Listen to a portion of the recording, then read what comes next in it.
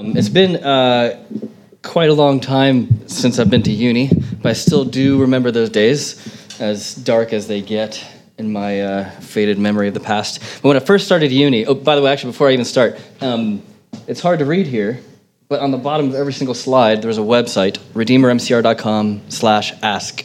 If you have any questions, any comments, any complete flaming disagreements that you want to send, it's all anonymous, so you can say whatever the heck you want. But what I'll do is I'll especially the questions and things, I'll try and answer them to the best of my ability, and then they get sent out in the weekly email that we send. If you want to be on that weekly email, you have to fill out the Connect card and thing, but so it's just there for you. So send all the hate mail towards redeemermcr.com/ask. So when I first started uni, I studied studio arts, like drawing, painting, sculpture, things like that. I didn't really know how to draw before, so it's weird they would pick that to focus on at uni. But I took lots of drawing classes, and the thing that I learned, the secret to drawing well, was seeing well. It wasn't first about the technique of drawing, it was first about actually seeing the thing that you want to draw first. Because if you can't see the thing, how could you expect to reproduce what it looks like? And those courses really trained my eyes to see things that I thought I saw, but then was kind of thinking with a bit of a new brain of how to actually look at the world. I mean, how does that light really hit that table instead of how you think a table looks like? Those are two very different things. An example, if I told you to draw a ball, you'd probably draw that. Like, yeah, that's a ball. It's also whatever else might be circular, a tire or a face, I don't know. There can be lots of things, but it's acceptable. It's what a ball looks like. But if you had a ball and you really looked at it and were drawing what you actually saw, it would probably look something similar to that, if you can see it with the lights. It's how the light hits the ball is different than how you think a ball actually looks. So seeing is a skill. And after my courses, I was looking at the same things in life, but I saw them in a different way because I was thinking in this new way. And this is a bit like what this psalm is inviting us to in verse 8. And if you have your Bibles, just keep your Bible open there because we'll be referring to it a lot. Verse 8 says, just kind of throw away three words, come and see. Like, oh, yeah, come and see what the Lord's done. Okay, yeah, come and see. But there's an invitation here for us to come and see what God is really actually doing in our world. It's not an easy thing for us to see that. It's not immediately what we often think of. So with these words that God is speaking to us today, he's inviting us to see something. These words are an invitation to see the true reality behind what we see with our eyes. I mean, for those of us with sight, we're very much focused with our eyes. We see what we believe, and if we don't see it, we don't believe it, or at least it's a big struggle. We're visual kind of animals. We live in a visual culture. Now, particularly if you follow Jesus, it might be easy to see how there might be enemies set against us that have basically been given free rein to do whatever they want, and they appear to be in charge. I mean, does anyone out there really in Charlton care about what Jesus has to say or what Jesus has done? Church buildings are not being flooded with people coming in, right? And there are so many difficulties in life that we're faced with. Loneliness, addictions, an overall sense of having a life without consequence. If we don't have the eyes to see what God is actually doing, we won't understand where he's at work. Because it's easy to see this world as it is and be discouraged, but God wants us to see the true reality of things. He wants us to come and see what's actually truly there, not what we think is there. So God wants us to see who he is. God wants us to see what he's done, what he's doing in our lives really now, even as we sit here in the moment. And so what we see in these verses is that God's power makes peace. God's power makes peace. And this is done in two ways. And we're going to focus on verses 8 through 11 because we did the previous 7 verses last week. God's power makes peace, and really in two things. One, God makes wars cease. And then the second thing is God calls our noise to cease. So God makes wars cease. I'm just going to read these last 3 verses. Come and see. There we go. Come and look at this thing. What the Lord has done, the desolations he's brought on the earth. He makes wars cease to the ends of the earth. He breaks the bow and shatters the spear. He burns the shields with fire. He says, be still and know that I am God. I will be exalted among the nations. I will be exalted in the earth. The Lord Almighty is with us. The God of Jacob is our fortress. So let's hit that first thing that God's speaking to us today, that God makes wars cease. Now, poetry is different than writing a narrative, or different than prose. There are less words to use, so that it's really important to pick the right kind of words because there's much less of them. I think there's an incredibly crazy word in verse 8, desolations.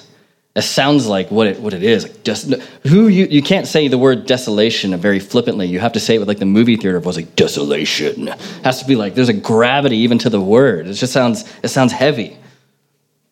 It's one of the words that it just sounds like what it is. It's a horror, is what it means. The worst you can imagine is what a desolation is. As an example, if you're an Israelite reading this, the worst thing that could possibly happen would be your temple is destroyed. Because you, as an Israelite, your primary identity is you follow Yahweh, God of Israel. And for God's temple to be destroyed, either he's left or he's been conquered, both of which are completely decimating to your identity. That's a desolation.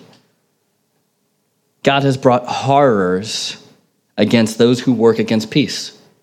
God cares more about peace than we do. As much as we want peace in our lives, God cares actually more about it. And he's going to make sure peace exists. And he's going to bring desolations against anything that is going to stop his peace from continuing. He doesn't tolerate weapons of war. Wars cease to the ends of the earth. That means not just for an Israelite, not just for a certain people group or certain nation state or certain time in history, to the ends of the earth. That's everybody, everywhere. All kinds of people, all kinds of backgrounds. And then it says he breaks the bow, like an arrow in a bow, and shatters the spear. He breaks the bow. Bow is, if you're using an arrow to shoot somebody, it's like a target that's far away, like a drone strike. You're not really connected to that person if you're trying to kill them. A spear is something you're quite connected to. You're literally like pushing a spear into somebody's body. That would be crazy. But he destroys both, whether they're enemies external and far away or enemies that are quite internal and close. God destroys it all. And he burns the shields. You might have a little translation note that says shields could also be chariots. Either way, God burns the things that are stopping his peace from coming. Now, I think it's important for us, if we're talking about enemies, and if we're talking about in this kind of like really kind of heavy language, for us to make sure we're like seeing our enemies rightly. Who are our enemies? This would easily be connected, these words would be easily connected to Israel's experience because they have outside nations that are literally trying to kill them with bows and arrows and spears and all sorts of things. So that is an easy thing to understand for someone who's reading the psalm for the original audience. Now, what's it like for us, though? Because this is still the word of God. It's still just as applicable to us, to people in all kinds of histories, all kinds of places. But we're not in this context of war. And also, we don't exist before. This is all stuff that happens before Jesus. What does this mean for the church? Not a nation state, not a country somewhere. We're the people of God, and that's different than a nation. So how does this apply to us? Who are our enemies? Because our enemies aren't very easily named. If you live then, you'd be like, oh yeah, those guys. Those are literally our enemies. They have names, and we know what they're trying to do to us. Our enemies are not as easily named. I think maybe one way to think about it is the bow and the spear. So the bow is for enemies who are far away. These enemies that are external to us. For in our lives, enemies against us could be people who are working against us. Difficult work colleagues, difficult neighbors, difficult work situations that I know some of you know very much about. People who don't like us, and we don't know why, but they're kind of like set against us. We all have those kind of people in our lives. Sometimes it's people who are actually close to us relationally that can hurt us the most because they know exactly how to push those buttons. It could be circumstances outside of us, losing a friend, losing a job, a big financial burden. All of these things everyone is going to experience if you haven't experienced them yet. And they're all very difficult. But it can also be spiritual, dark spiritual forces that exist in this world that aren't out for our good. There's the accuser, the enemy, Satan himself, and all the dark spiritual forces that accompany him. Sometimes that kind of enemy is overt. And if you've ever had a strange and weird kind of spiritual experience like that, it can be really scary. But more often, it's behind the scenes. They keep us in addictive cycles. They keep us from pursuing God and pushing into God's people. They throw circumstances in our life to trip us up. That's not something we often really talk about, right? These kind of spiritual things. But we functionally live as if they don't exist. But we are in the minority of the world for like kind of believing that the spiritual world isn't a reality. We're in a minority not only in the world now, but in all of history. For us to really believe that the spiritual world doesn't really matter that much, that's a very strange position for humans to take. And there are plenty of external enemies in our lives. I'm betting probably more than we realize. And maybe that's for our good. Maybe it's good to be kind of ignorant of all the enemies that are set against us. So that's kind of the bow idea, like these enemies that are far away or enemies that are external to us. What about the other side, the spear? people who are so close, or things that are so close to us, like they're connected to us. I think maybe a good metaphor this is bringing up for us in our time is internal enemies within ourselves, like fear. The time that we all live in now should actually be the time where humans have experienced the least fear humans ever have. But that's just not true. We're fearful of all sorts of things. We have the least reason to be. We might even be more fearful than people who are hearing this psalm originally. But we have all sorts of reasons to not be. Like, what's the deal with that? That means fear is actually not even attributed to something external. Fear is something that's going on internally.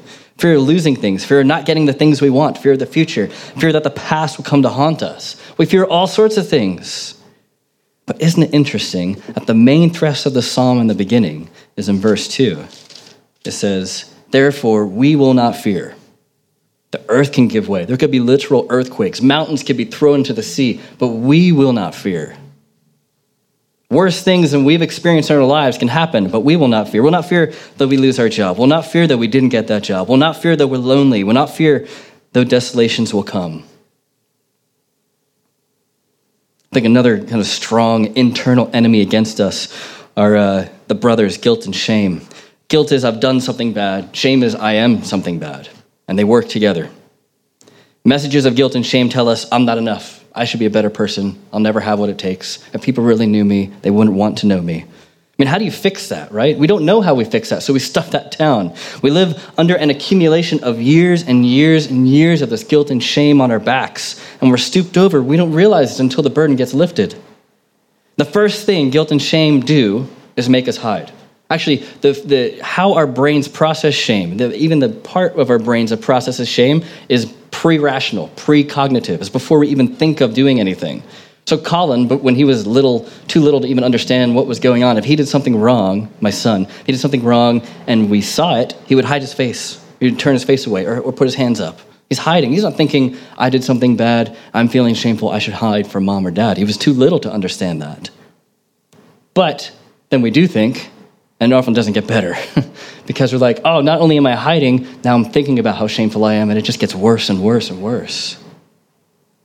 If anything, the more we think about it, the more guilty we feel, the more shameful we become, then we just need a release.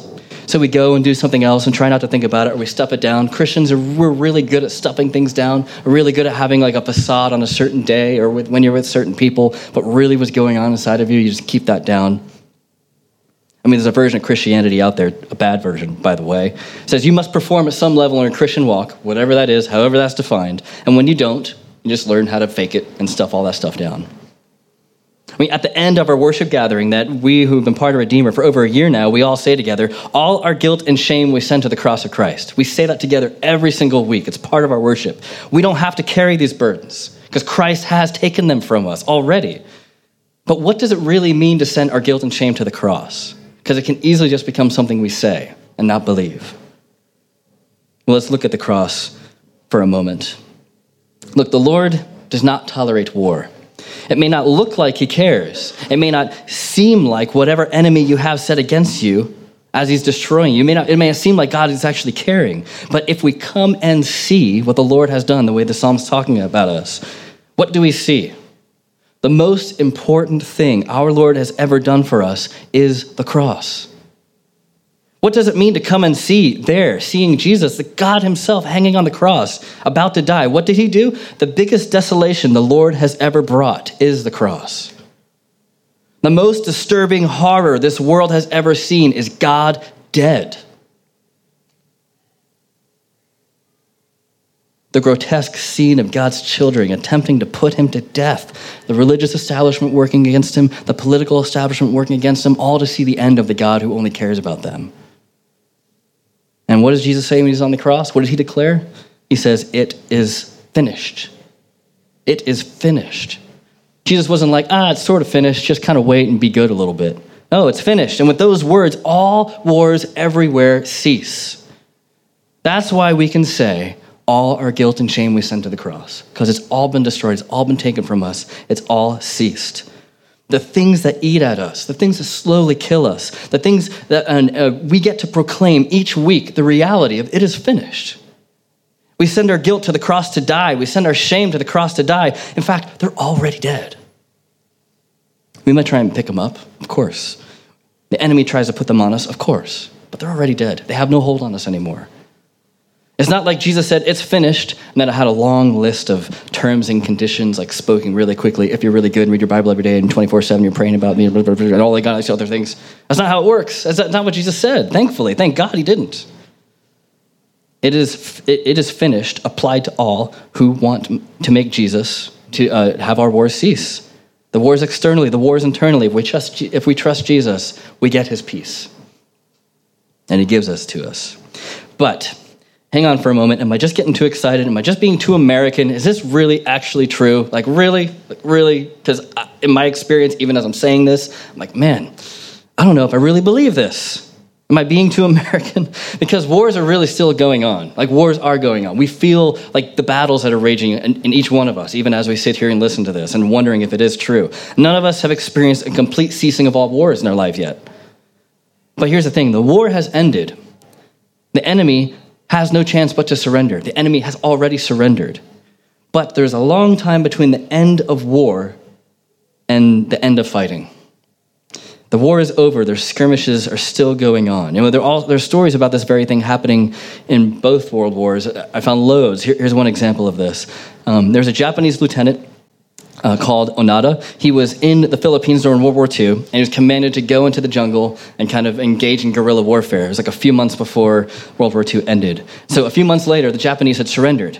And Onada and his men, they saw from these leaflets that the Japanese surrendered, but they thought it was all kind of it was all fake. Like, how could the Japanese, they would never surrender. That's not how it works. So they stayed in the jungle for another 29 years.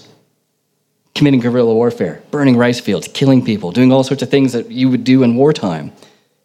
But eventually he came out after all his men were killed. Eventually he came to believe that there was a surrender and the fighting ceased. Now this is just what life is like now if we come and see for a moment. The war is over. The fighting might still continue. But our enemies, they're in denial. They don't understand what's going on. Or if they do, they're in complete denial. They're still engaging in guerrilla warfare, still trying to burn parts of us down, still trying to take other parts of us out. But we're not going to let that happen. And more importantly, God is not going to let that happen. Because he makes the war cease. He breaks the bow. He shatters the spear. He burns the shields. And what are we doing in all this? Really, in this psalm, what are we doing in all of this? We're just the recipients of peace. God doesn't say, you have to go out and fight that battle and burn that shield. It's like, no, I'm going to do it. And you get the peace. God's awesome power goes to the furthest lengths to give us peace. He desires us to experience this. It would be easier for God to not care, for God to simply not work, for him to just kind of be like, maybe I'll work with other people who are better. But he just wants to make our wars cease. So if we want peace in our lives, we must rely on the one who brings it. We can't rely on ourselves. We have tried that. We know it doesn't work. We're like, but maybe this time. Like, no, it's not going to work. It just doesn't work. So we do this weird thing. To counteract the bows and spears against us, we create these kind of wonky, malformed weapons and try and take on the enemy ourselves. When all along, the reason we aren't to fear is because God is at work with us, for us. We need help, and God is that help, but we're off doing our own thing, taking matters into our own hands, and we're just not enough against our enemies. We're going to be taken over by ourselves. And sometimes, really, it's easier to be overtaken by guilt and shame than it is to surrender our pride. And that's a choice we make. Because if we surrender our pride, that means we have to seek God to fight the war for us. But it is better for us to just give in to God. Let's all recognize that we're not good enough, that we're not strong enough, that we don't have what it takes by ourselves to overcome the enemies that are waging war against us. And the good news is we don't have to be. We just have to learn what it means to release our chokehold on life. I remember growing up in America, the G.I. Joe toys, they advertised the Kung Fu grip, which is like this, but you could put all sorts of things in there. That G.I. Joe, if you put a thing in there, would never drop the thing because of a Kung Fu grip, right? That's the same kind of thing that we have on taking matters to our own hands. We have the Kung Fu grip on life. But repentance is me being okay with not being enough. Instead of like this, I'm more like this. Being okay with that. And actually living as if that's true, even when I don't believe it. So God not only makes the war cease, he also calls our noise to cease. In a world where every voice is vying to be noticed, paid attention to, God tells us in verse 10, he says, "Be still and know that I am God. I will be exalted among the nations. I will be exalted in the earth." Now, it's one thing to be at war. It's another thing just to be noisy. I mean, what's the point of war anyway? The point of war is to be the winner, to be the best, the biggest, who has all the stuff, have all the wealth, the power, whatever, to be feared, to have all things, to be exalted. And for others to know that you're exalted. But God's not having that. God is the one who's exalted, and he's the one who's above all things. Now, this can be a really comforting verse, be still and know that I'm God. It's a verse that maybe some of us, have nicely framed in our houses, and that's good. But really, first, it's God telling us that our noise is out of alignment with his way. And to realign ourselves with him, we need to shut up. It's a rebuke against our noisy, busy lives. So he tells us, be still and know I'm God. I am, you are not. That means all our activity can be at odds with knowing that God is God. That's why he tells us to be still. I mean, how does following this God change your busyness? Or are you just as busy as the next person in life? And let's not mistake being busy with productivity with actually being about things that matter. I think one reason we have an epidemic of busyness, I know one reason I have a problem with busyness in my life, is I'm afraid that my life isn't going to matter. So we're not involved in the deeper hard things of life. And so to make up for that lack of quality, we just throw a bunch of quantity at it. It doesn't matter what, just as long as we do stuff, as long as we don't stop. To make up for not having lives of consequence, we resort to busyness. I don't want to say that because that hurts. I'm a recovering workaholic. I know what it's like. And this rebuke of be still, that doesn't sit right with me because I just want to kind of start doing stuff. I want God to say, do stuff. That would be amazing. That would serve my workaholism really well. But really, what is our busyness about? It's about us getting stuff done in our power, and we get the glory, and God is not going to have that. God is going to be exalted. Not just in the places where we expect with people that we kind of assume are going to be like that. He will be in the highest place among the nations, above all kinds of people, all kinds of backgrounds, throughout all history. He will be in the highest place in all creation, and that's an affront to our busyness. The battle is the Lord's, the glory is the Lord's, the work is the Lord's. Now, here's why I think he might be telling us this. I mean, is this just God being like a needy teen, kind of begging us to be like, tell me I'm beautiful, give me some kind of compliment? Is God just being super needy here? What's the deal? Well, God knows that if he's in the highest place, that's the best thing for us, because that's what order looks like. The psalm is a lot about order. It's not just about getting the right things, it's about getting the right things in the right order. You don't build a pyramid with the high point at the bottom or in the middle. That's chaos. The pyramid falls apart. All the noise that we make, all our busyness ceases in the sight of an almighty, all-powerful, all-loving God. And when we get a glimpse of that, we can't help but cease. We can't help but sit back and stop. This world doesn't often give us glimpses, though, so we have to work for it. It can be difficult sometimes. It's like a long hike through a mountain trail, but then you get that vista, and you're like, oh, it was worth it. This is God with us. And that kind of God, that's our fortress. That's who's strong against the enemy. Dietrich Bonhoeffer has a great quote about silence. Silence means nothing other than waiting for God's word. Silence means nothing other than waiting for God's word. He tells us to be still because he knows the only way we can be fully alive is if we wait for God to speak to us and to know what to do. Otherwise, we're doing what we want to do on our own terms. He can't work through us if we're off busy doing our own things, if we're not still, if we're off making noise all the time. How are we going to hear him? When we speak, are we interrupting God? With our busy lives and our crammed diaries, are we interrupting God? One can't be a disciple unless one's silent. Otherwise, will we hear him speak to us? I think really all of us, we're starved for the spiritual things in life. And we'll keep on starving unless we make room for God to take that up. Make room for him to speak. Make room for him to work. One of Colin's favorite jokes at the moment, he's really into knock-knock jokes, which for Colin is basically just like, as long as words are said back and forth, he thinks it's hilarious. We often do it in the mornings when I'm like barely awake. But his favorite one that he can actually do is the interrupting cow knock-knock joke. Are you familiar with that? Like knock-knock, interrupting cow, moo. I know, it's really fun, especially when you do it like 15 times in a row. That's kind of like how our lives are if we don't listen to God here. We become the interrupting cow. God's like, but I want to. And you're like, no, that's cool, I got this. God's like, but I want to tell you, no, I got this. It's cool, God, I'll talk to you later. We don't want to be like that. We want to hear him. We have to hear him. We want to feel him work. We want to know that he's at work in us.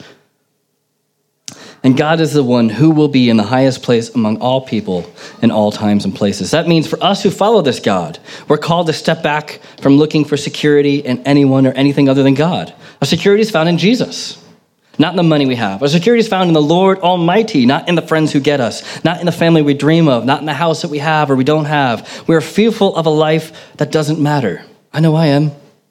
So we try and fill it up with anything. But God's telling us, you will not have a life of consequence unless you depend on me for everything.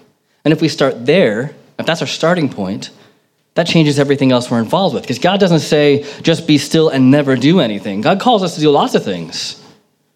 God calls us to be ambitious. God calls us to work hard in our passions. If he didn't, Christians wouldn't really be of much use. It'd be a very kind of boring life. But if our starting point is that we are still before God first, before anything, we recognize his claim over the earth. We depend on him to make our wars cease. We're determined for him to get the glory. That actually frees us now to be the humans we were made to be part of the things that we really care about in ways that's different. Because now we bring God with us, to actually bring the power of the Spirit into all things, which is what we need. A life of consequences depending on the Spirit in all things. That changes our jobs, changes our parenting. How can we be a good partner to people that we love? How we can be good friends? How we can serve the church in a way that's life-giving instead of soul-sucking. This psalm is all about order. And as we've seen, life in the right order doesn't mean we won't come across trials. Enemies are there, wars are there, they're going to be there. But it does mean we're equipped to survive them and actually even thrive through them. When those bows and spears are aimed against us, we won't fear. Because we depend on the Spirit of the living God, who makes all wars cease and exalted in the earth among all peoples. And he's already told us, it's finished. And so these verses really do point to a time when all wars and fighting and skirmishes will be completely over. Because one day that will happen. When the peace that is in this psalm won't be seen through glimpses and cracks, we won't have to be called to come and see because it'll be flatly in front of our faces. The peace will be stark and in front of us. And this is in the new heavens and the new earth that Revelation 21 talks about. This is John getting a vision of what our future looks like as people who follow Jesus. This is John speaking. Then I saw a new heaven and a new earth, for the first heaven and the first earth had passed away, and there was no longer any sea. I saw the holy city, much like the way that this psalm talks about the city that God lives in. The new Jerusalem coming down out of heaven from God, prepared as a bride beautifully dressed for her husband. And I heard a loud voice from the throne saying, "Look, come and see, come and see. God's dwelling place is now among the people, and he will dwell with them. They will be his people, and God himself will be with them and be their God. He will wipe every tear from their eyes. There will be no more death, or mourning, or crying, or pain, for the old order of things has passed away." He who is seated on the throne said, "I am making everything new." And then he said, "Write this down, for these words are trustworthy and true." And he said to me, "It is done." Jesus to John in the past is talking about what Jesus is doing in our present today. He is making all things new. We're in a process of that. It's not yet done. One day it will be. But we can trust that God is actually working in our lives now, making all things new, as even a place like Manchester can reflect a place like heaven. But Jesus started and finished on the cross. It won't be completely finished, completely realized until this new heavens and earth. I mean, the Father wanted a people for himself, people whose tears he could wipe away, people whose mourning he could end. The problem was all these people tried to run from him. They created instruments of war, spears and bows, and they fought each other often. And when those weapons weren't fashionable anymore, they made other new weapons, more intricate weapons that could still just damage each other. And instead of depending on the Father to provide for them, they wanted to provide for themselves. In doing so, they brought themselves to abject poverty. The Father saw this and he wasn't put off because he's all in. So he sent his Son who willingly came to this war-torn world to win these weapon-wielding people back. They mostly didn't listen. They mostly didn't care. They turned their weapons actually against that Son and killed him. But a few days later, the Son rose from his grave. You see, no weapon in all of creation is a match for this kind of God, for this King. And as he resurrected himself, free from death. He told these people, "Be still and know that I am God. I will be exalted among the nations. I will be exalted in the earth. I will be exalted in Manchester." And for all who follow him, he gives the gift of himself, the Holy Spirit, God living in us. And this God gives the gift of peace, gives the gift of us not having to rely on our weapons, the gift of being able to be silent and behold him, the gift of being able to actually cease all the work and all the business that we rely on and embrace the love of the Father. And that is what we get to celebrate at this table. Because the Father had the plan. The Father had a plan. The Son was sent into this world, took on the horrors we've created, and became a horror himself. All this so that we don't have to be at the mercies of our enemies. Then the Father and the Son sent the Spirit into the lives of all who depend on him. Nearly 2,000 years ago, Paul gave instructions to the church, a new church then, at a place called Corinth, saying basically how to do this thing. How do we celebrate the bread and the cup together? In 1 Corinthians 11, he says, "The Lord Jesus, on the night he was betrayed, took the bread, and when he had given thanks, he broke it and said, 'This is my body, which is for you. Do this in remembrance of me.'" And then Paul continues, he says, "In the same way, after supper, he took the cup, saying, 'The cup is the new covenant of my blood. Do this whenever you drink it in remembrance of me. For whenever you eat this bread and drink this cup, you proclaim the Lord's death until he comes.'" That's what Paul says. You proclaim his death until he comes. What a strange thing to say, proclaiming the Lord's death until he comes. Until we experience a new heavens and earth that we kind of read, that was almost too good to be true stuff. We're proclaiming the Lord's death. So today we proclaim horror until beauty is actually fully restored. So if you follow Jesus, come celebrate this hope with us. You don't have to be a member of Redeemer. If you don't yet have the hope, though, that I just talked about, what this table is about, please don't take it because he don't want you to participate in a ritual that doesn't make any sense to you. But for all of us here, though, wherever you feel like you might be with Jesus, this table's open. If you want to rely on him to work instead of yourself, this table's open for you. If you've been a Christian for a long time, think of what it means to proclaim horror until beauty comes. What does that mean in your own life? What does it mean for beauty to be restored in your life? What are the hopes that you're holding out for? What are the things you can look back and see what you've been saved from? If you haven't yet trusted in Christ, think about what it could look like to experience this kind of peace we've been talking about. Because it's not too good to be true. It's actually true. It is too good, and it is also true. Because our God makes the war cease, he calls us to make noise cease, and he pursues each one of us to rely on him in all that we do. Let me pray.